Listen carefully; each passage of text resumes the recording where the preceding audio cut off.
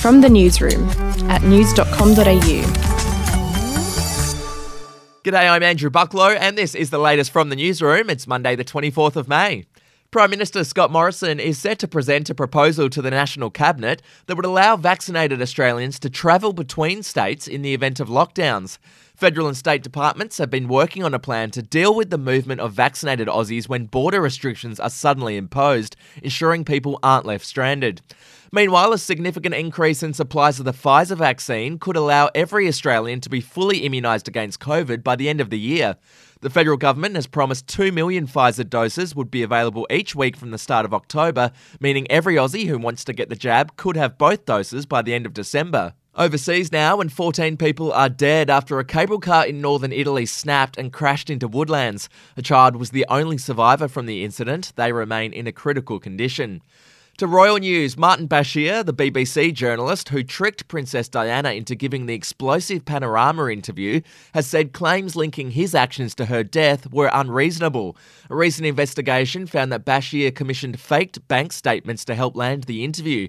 Prince Harry last week said that the deceptive practices had played a part in his mother's death, but Bashir told the Sunday Times the suggestion that he is singularly responsible is unreasonable and unfair.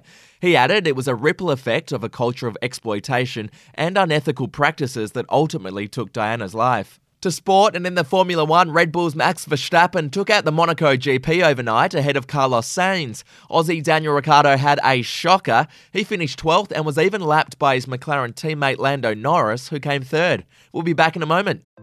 Hey, I'm Felicity Harley and I host Healthyish, where we chat to experts, influencers and people in the know from around the globe to arm you with the knowledge to make healthier decisions for your mind, body and soul. I think if we're going to be focusing on health, like sleep is probably the biggest component of that. I think sleep is the cornerstone. Like choose the harder option, because I've never woken up and gone, I regret that run that I went at 4 a.m. I've never done that. Search for Healthyish and Extra Healthyish wherever you get your podcasts.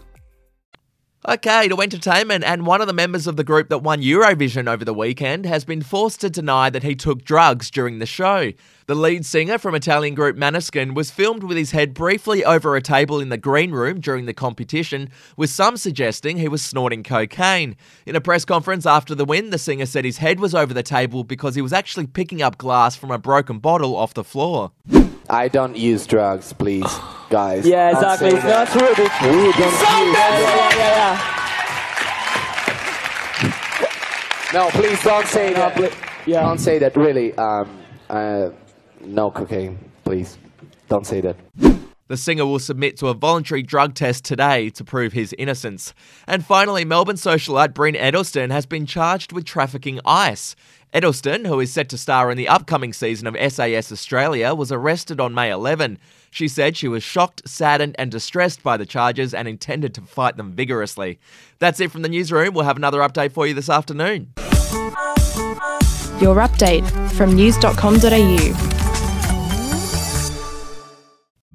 The podcast Faith on Trial looks into Hillsong, both in Australia and the US, and takes both the listener and hosts on unexpected twists and turns in the story of Brian Houston and the Singing Preachers. There are 2 incidents involving Pastor Brian. The Australian journalists uncovered a litany of alleged criminal behaviour in the megachurch. Financial gifts were being given to the leaders of the church. Listen to Faith on Trial Hillsong ad-free on Crimex Plus on Apple Podcasts today or wherever you get your podcasts.